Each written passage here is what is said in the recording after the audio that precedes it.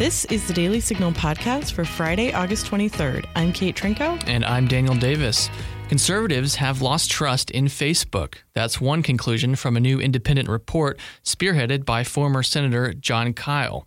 The report was released this week after Kyl and an assisting law firm interviewed 130 conservative politicians and leaders about their experience with the social media giant. Today, our executive editor, Rob Bluey, speaks to Kyl about that report in an exclusive interview.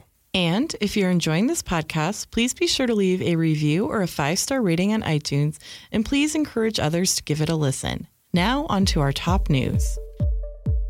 Job growth hasn't been quite as strong as previously believed. The Bureau of Labor Statistics is now saying around 500,000 fewer jobs were created than previously reported. USA Today reports, quote, "The large change means job growth averaged 170,000 a month during the 12-month period, down from 210,000 initially estimated, according to J.P. Morgan Chase." Well, Iran unveiled a new long-range missile defense system on Thursday, the Bavar 373. Speaking in a televised address, President Hassan Rouhani said the new system was an improvement over the Russian S-300.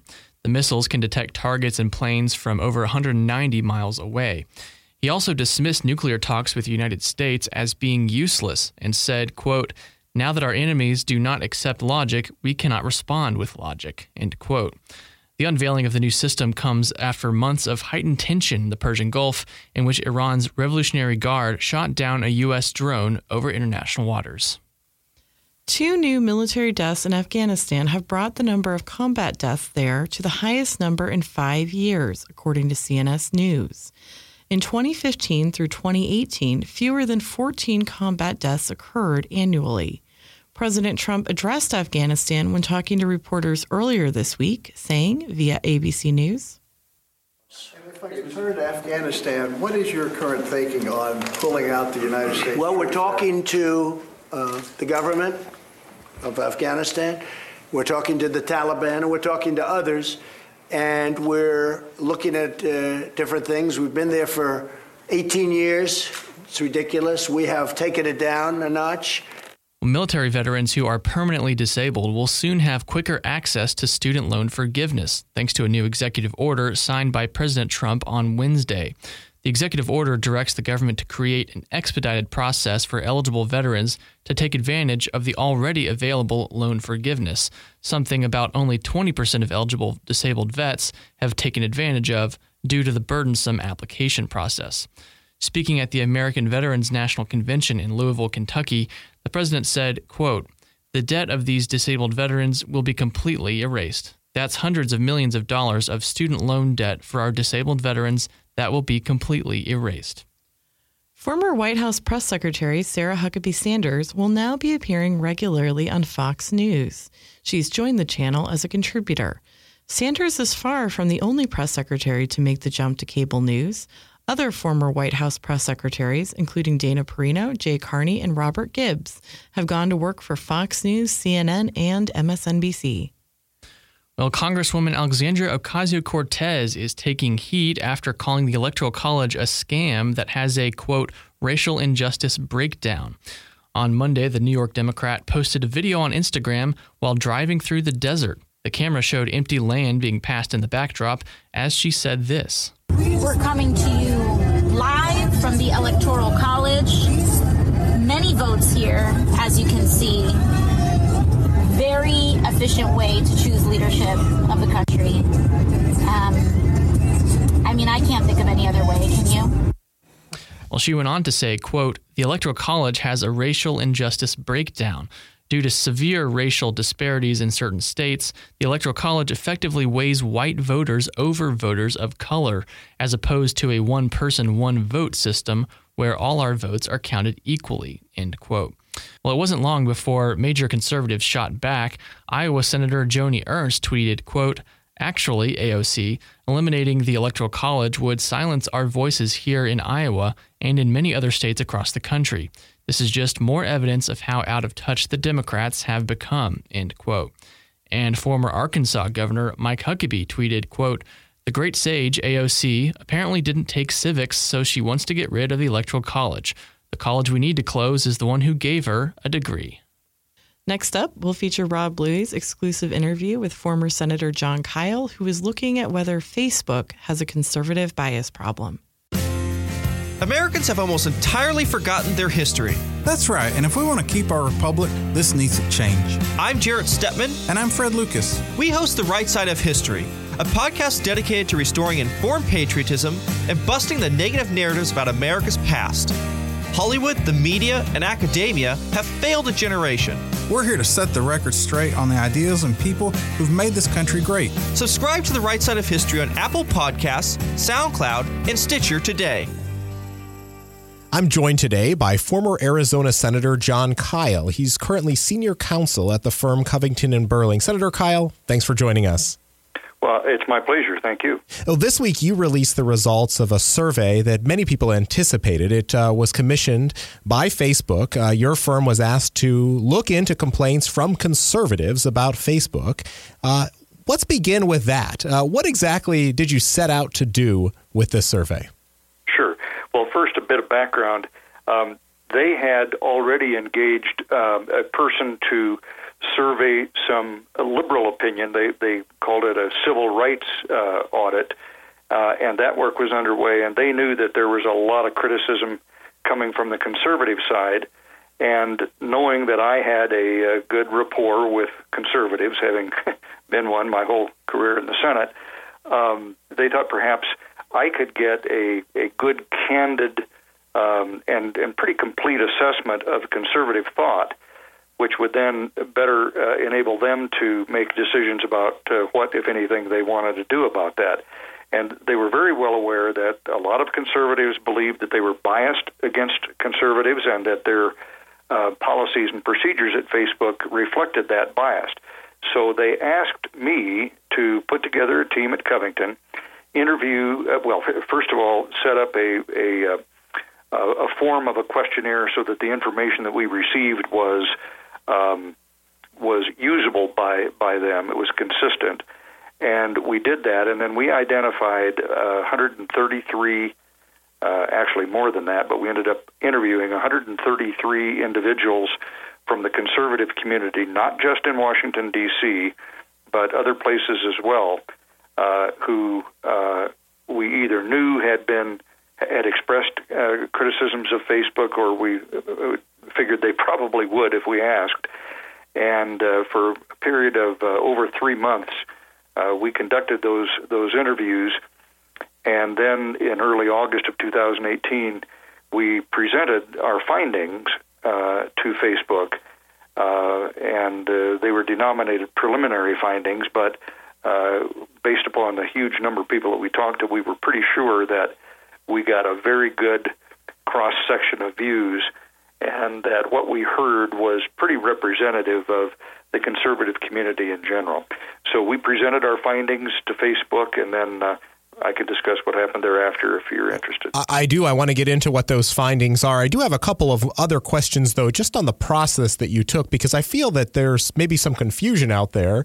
And I saw it firsthand because, in the interest of full disclosure, we hosted you for a listening session at the Heritage Foundation in June of 2018 with representatives from several conservative organizations.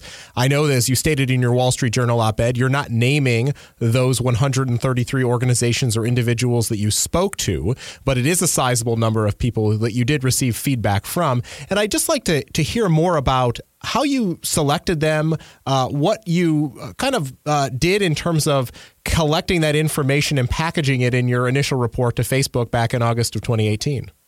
Sure. Well, first of all, you know Bill Wichterman and Gabe Neville are part of my team at Covington, and they are very well connected to the conservative community in Washington. And so we sat down and over a period of several days just thought of all of the conservatives who would probably have an opinion on this that we could think of, as well as conservative organizations. We also identified some members of Congress, and then we began our interviewing process, and of course that led us to some other individuals as well. But at the end of the day, we did talk to 133 individuals, some representing themselves personally, others representing organizations, and we had several meetings, such as the one that you hosted with a larger group of people all gathered together at the same time.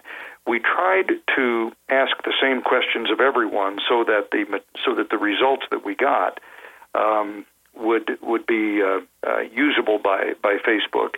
And when we finished that first tranche of interviews, we gathered our team together and basically asked the question, all right, what does this tell us? And because we had categorized everything very, very carefully, we were able to divide the comments that we received into 6 separate categories of concerns. And I think that was useful because the way we presented it to Facebook then, it wasn't just war stories from conservatives that were mad at Facebook. It was, here are 6 specific areas that the criticisms seem to all fall into, and we had subsets to it as well, and documented it so that when Facebook got our preliminary findings, they had a very good sense of what the most important conservatives in the country felt about Facebook, and in particular what kind of biases they thought Facebook had. That's what they wanted, a very candid assessment of conservative attitudes so that they could then decide what, if anything, they wanted to do with that. I'll also point out that we told everybody that we interviewed that, first of all, we weren't lobbying for Facebook. We were there to gather information, not make a case on behalf of Facebook. And secondly, we told them that we would not disclose their names, that they would remain anonymous, so that we hoped in that way to get the most candid assessments possible. And I think that did help.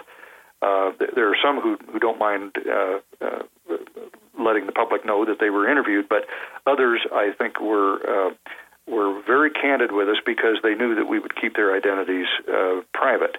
And so one of the criticisms I note from some people that responded to my op-ed was, well, you didn't name the names. Well, there's a good reason for that. We, in the spirit of trying to get the most candid information, we told folks that we wouldn't mention their name. Well, you mentioned your op-ed you wrote for the Wall Street Journal this week, in which you provide a link. The full report is available for the public to read. We also included it in our news coverage on the Daily Signal, so encourage our listeners who might be interested in learning more. I wanted you to go through those 6 categories, if you wouldn't mind. I think on a very broad level, high level, it would be important to hear about why and how you decided to settle on those. Well, the reason was because when we looked at all of the data that we had received, it was pretty clear, what the nature of the concerns were, and they fell into these categories. And we thought that the best way to be useful for Facebook was to be able to relay it to their policies or procedures, so that they would know where to look internally if they wanted to respond to these concerns. So, for example, on ad policies, we broke it down into the ad policies and the way that it was the ad policies were enforced. Those were 2 of the categories, and they were able to go right to their policies and basically connect up the complaints that we received with the policies.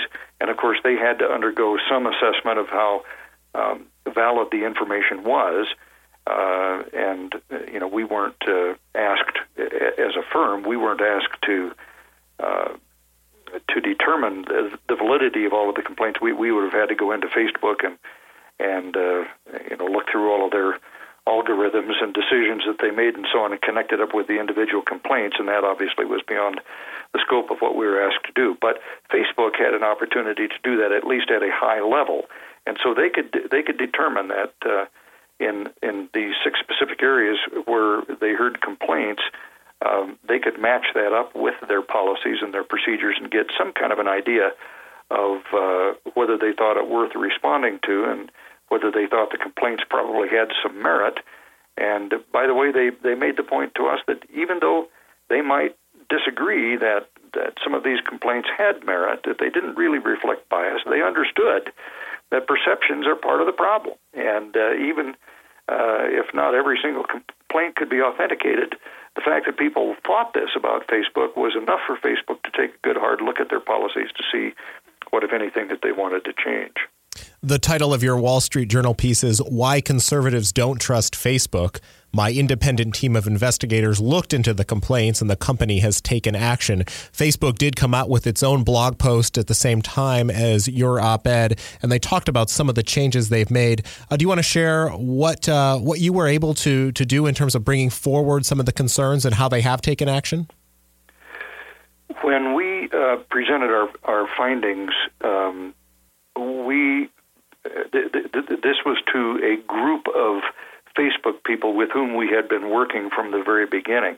And by the way, several of these people were well known in the conservative community themselves. So we were not working with a bunch of California liberals. I'll just be real crass about putting it that way, because that's kind of the way a lot of the conservatives view Facebook. We were also dealing with folks within the company who really wanted to get to the bottom of this. And so we had ongoing conversations. As we began to get these results, we told the folks at Facebook what we were beginning to find. We talked to them about what categorizations would be the most useful to them.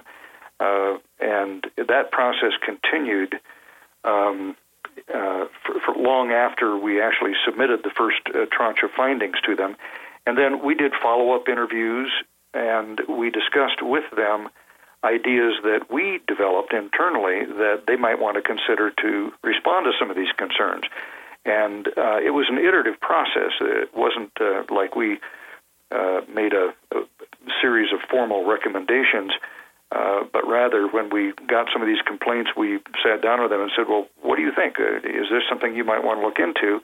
And here's some ideas about maybe responding to these concerns. And they took that back to their headquarters and would come back and say, yeah, our folks really do want us to look into this, or no, they don't think that'll work. But in any event, it was an iterative process that went on really for a year. And during that period of time, as I say, we did follow-up interviews and shared those results with them as well.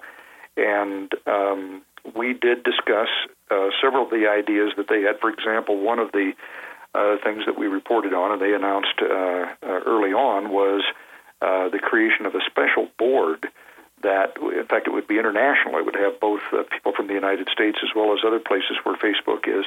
And this board would be very diverse and would hopefully be able to act as a final arbiter on some of the complaints or appeals that come to Facebook as a result of decisions that it's made. We gave them recommendations for people who the conservative community would find trustworthy as members of that board. And so, as I say, it was an iterative process as we went along. We're trying to be as helpful as we can to not only report what we hear from conservatives, but to give them some ideas about what we think might work to ameliorate the concerns. And we hope to be able to continue that process moving forward as Facebook dives into additional changes that they think they may want to make. Looking at that oversight board that you mentioned, of course, Facebook is headquartered in one of the most liberal areas of the country. This is a complaint conservatives often raise about the leadership of the company. Do you, looking at the ideological diversity that they have promised for this board, do you feel that there's a commitment on their part to achieving that right balance and fairness? Well, obviously, the proof will be in the pudding, and no one will be totally satisfied, I'm sure. But what I can say is that I've talked to people at the highest levels of the company, and they have the very best of intentions.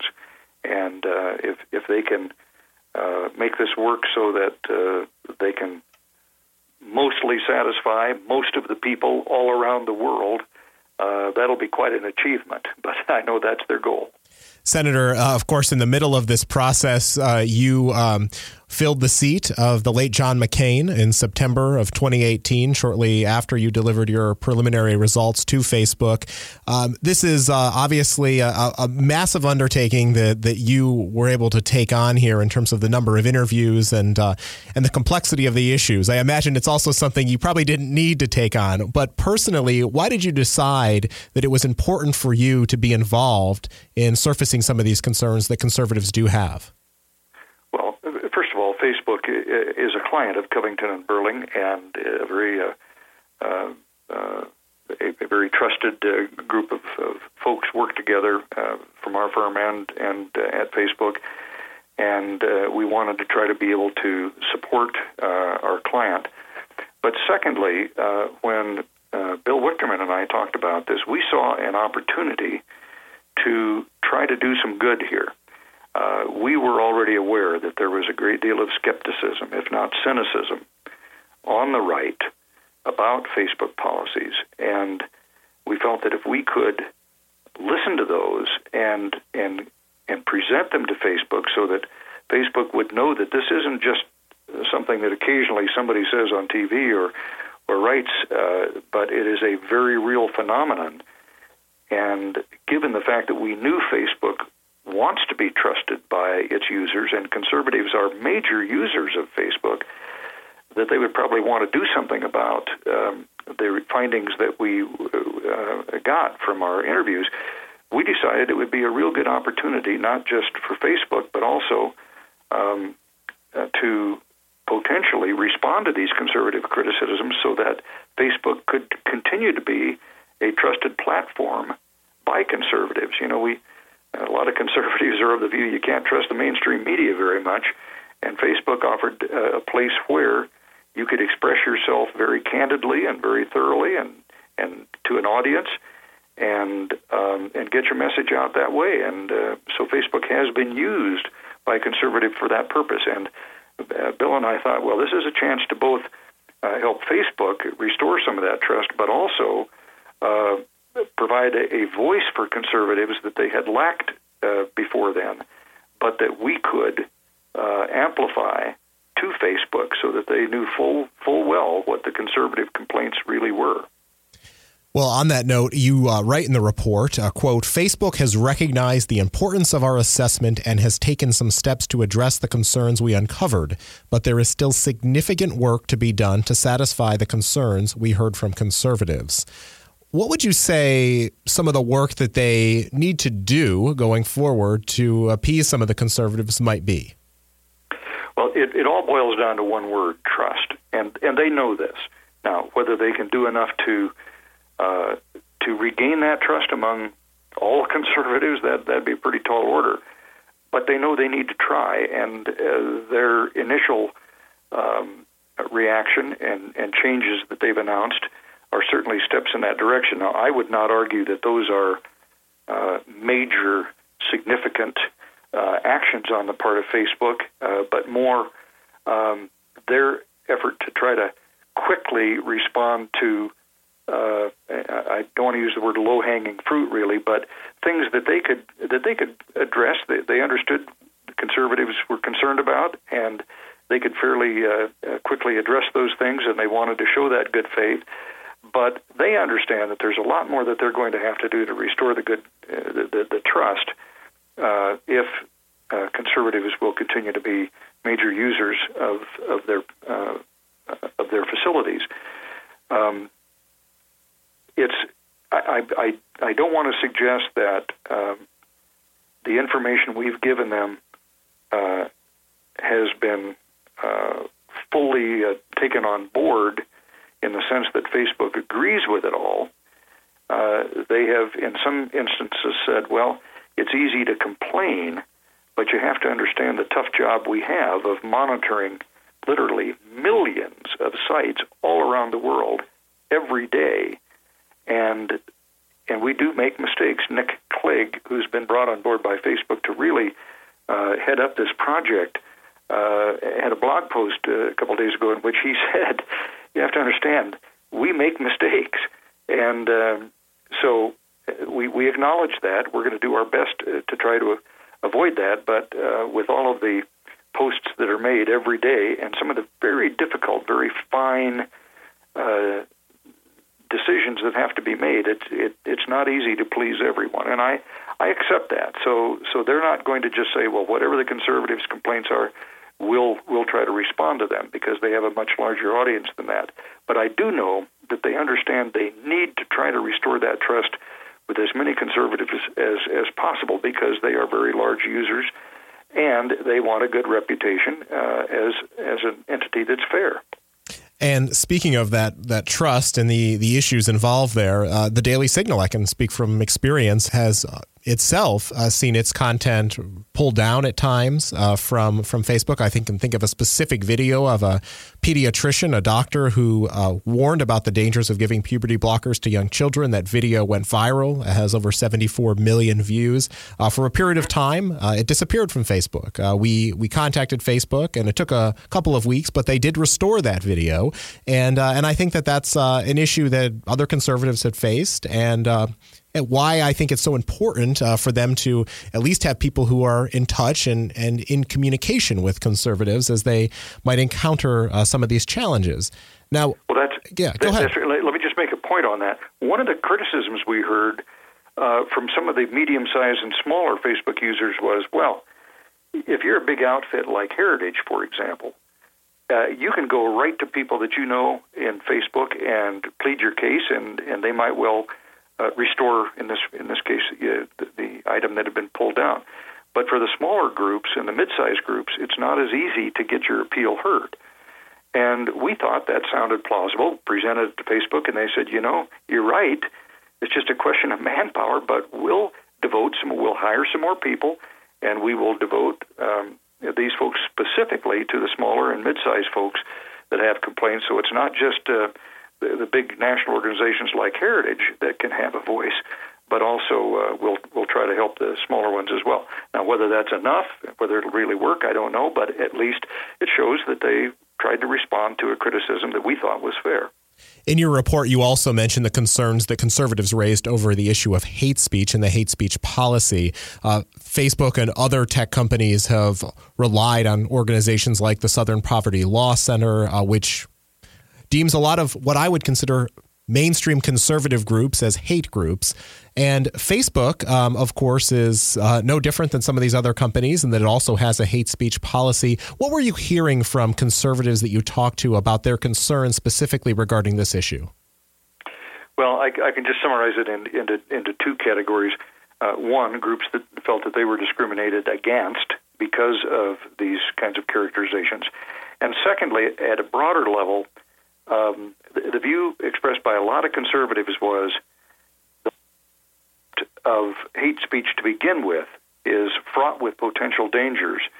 And if you're an entity like Facebook, you're going to be having decisions that may actually that may get into people's motivations, and that's a very tricky business to do. And therefore, the basic idea from a lot of the conservatives was try to stay away from these categorizations of hate, because you don't know whether somebody has hate in their heart or not. Now, whether Facebook can deal with that in a way that's satisfactory to the whole political spectrum, I don't know, but at least I know they got an earful from the conservatives on that point. Now, of course, Senator, this is a country that is deeply divided after all, so we heard both criticism from conservatives and liberals in the wake of your report. Some conservatives, Brent Bozell of the Media Research, for instance, said that it fails to admit fault or wrongdoing. Senator Josh Hawley of Missouri said, quote, merely asking somebody to listen to conservatives' concerns isn't an audit. It's a smokescreen disguised as a solution. What message would you like to leave with those conservatives? I would tell Senator Hawley this. Remember what we were asked to do. Conservatives didn't think that their voice was being heard. Facebook knew that there was a lot of concern and unrest out there in the conservative community, but they didn't really know how serious it was and what the conservatives were really saying. So they hired somebody that was a conservative who could talk to these folks and receive candidly the responses back, because Facebook wanted an unvarnished, truthful response. What exactly are conservatives saying? What do we need to know here? That's what they hired us to do. They didn't hire us to fix the problem, as we couldn't do that. And I've been a little disappointed by folks who don't appreciate the value of simply getting the conservative complaints heard. I mean, it's not easy with a great big company like Facebook with all the other stuff that they're doing. But they at least recognized the fact that they were missing information that they needed, and they hired us to get that information. So I would say to Senator Hawley, appreciate what we did. Now, that doesn't mean that all the problems are solved, but it certainly wasn't intended to be a smokescreen. If Facebook isn't able to assuage a lot of these concerns and to deal with fair complaints by conservatives, then you can make your complaint. But until then, at least give them a chance to respond and recognize that their good faith in wanting to at least hear what conservatives had to say. I'll say, for example, I don't think that Senator Cruz would mind if I acknowledge the fact that he's one of the people we talked to, because he had been an outspoken critic of all of these platforms. So we asked him all the questions. What do you think? And he was very good, very candid, and had very specific information for us that I was pleased to pass.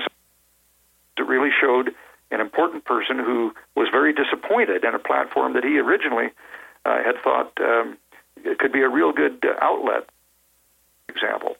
And so I think, and he responded by at least expressing some appreciation for the fact that his views were, that they got through to the people on Facebook, and that's what we were trying to achieve, and I know we did achieve that much. Now, as to what all happens with it, as I say, that'll remain to be seen, but at least give them a chance, I guess would be my message. Of course, I don't want people to think that conservatives were the only ones to criticize. There were conservatives who were complimentary of the work that you did and the fact that you were surfacing these issues, but some on the left said that Facebook was giving legitimacy to the complaints from conservatives simply by asking you to investigate them. So, sure. There was sharp criticism on the left who would rather have these issues probably be brushed aside and not addressed at all.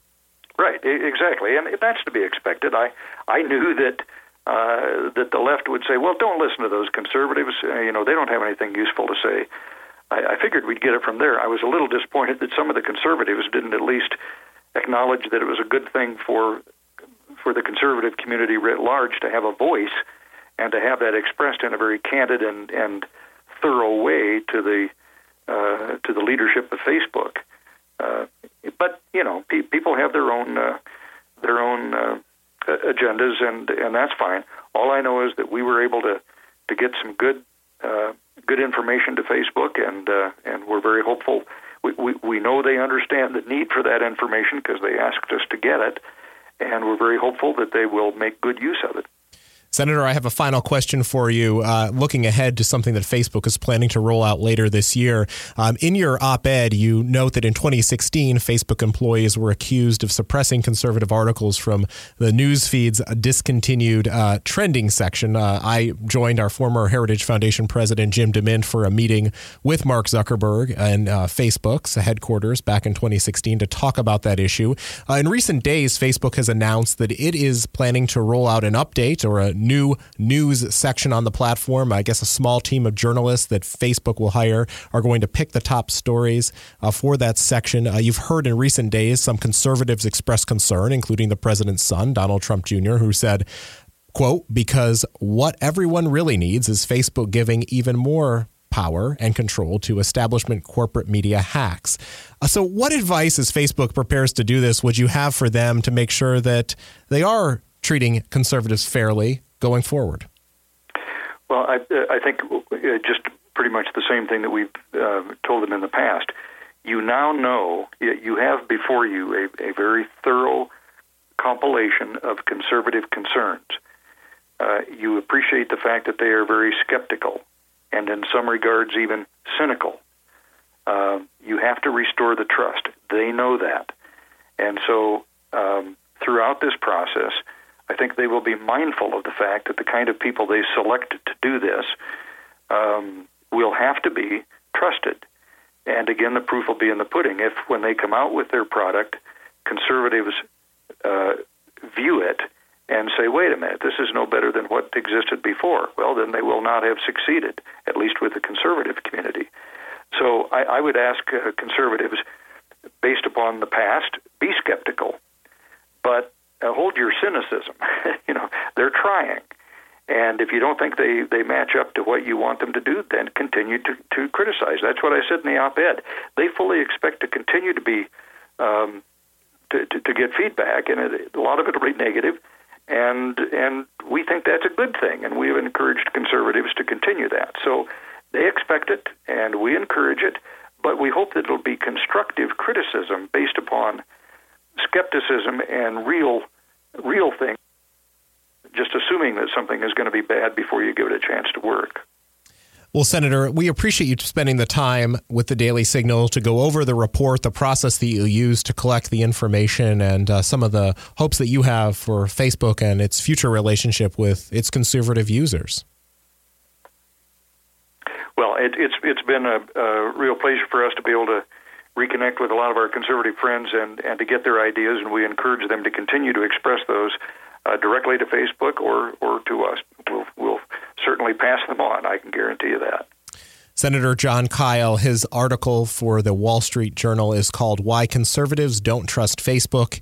You can find a link to the full report in that op-ed. You can also find it on dailysignal.com. Senator Kyl, thanks again for joining us. You're very welcome. I appreciate the interview. Thank you.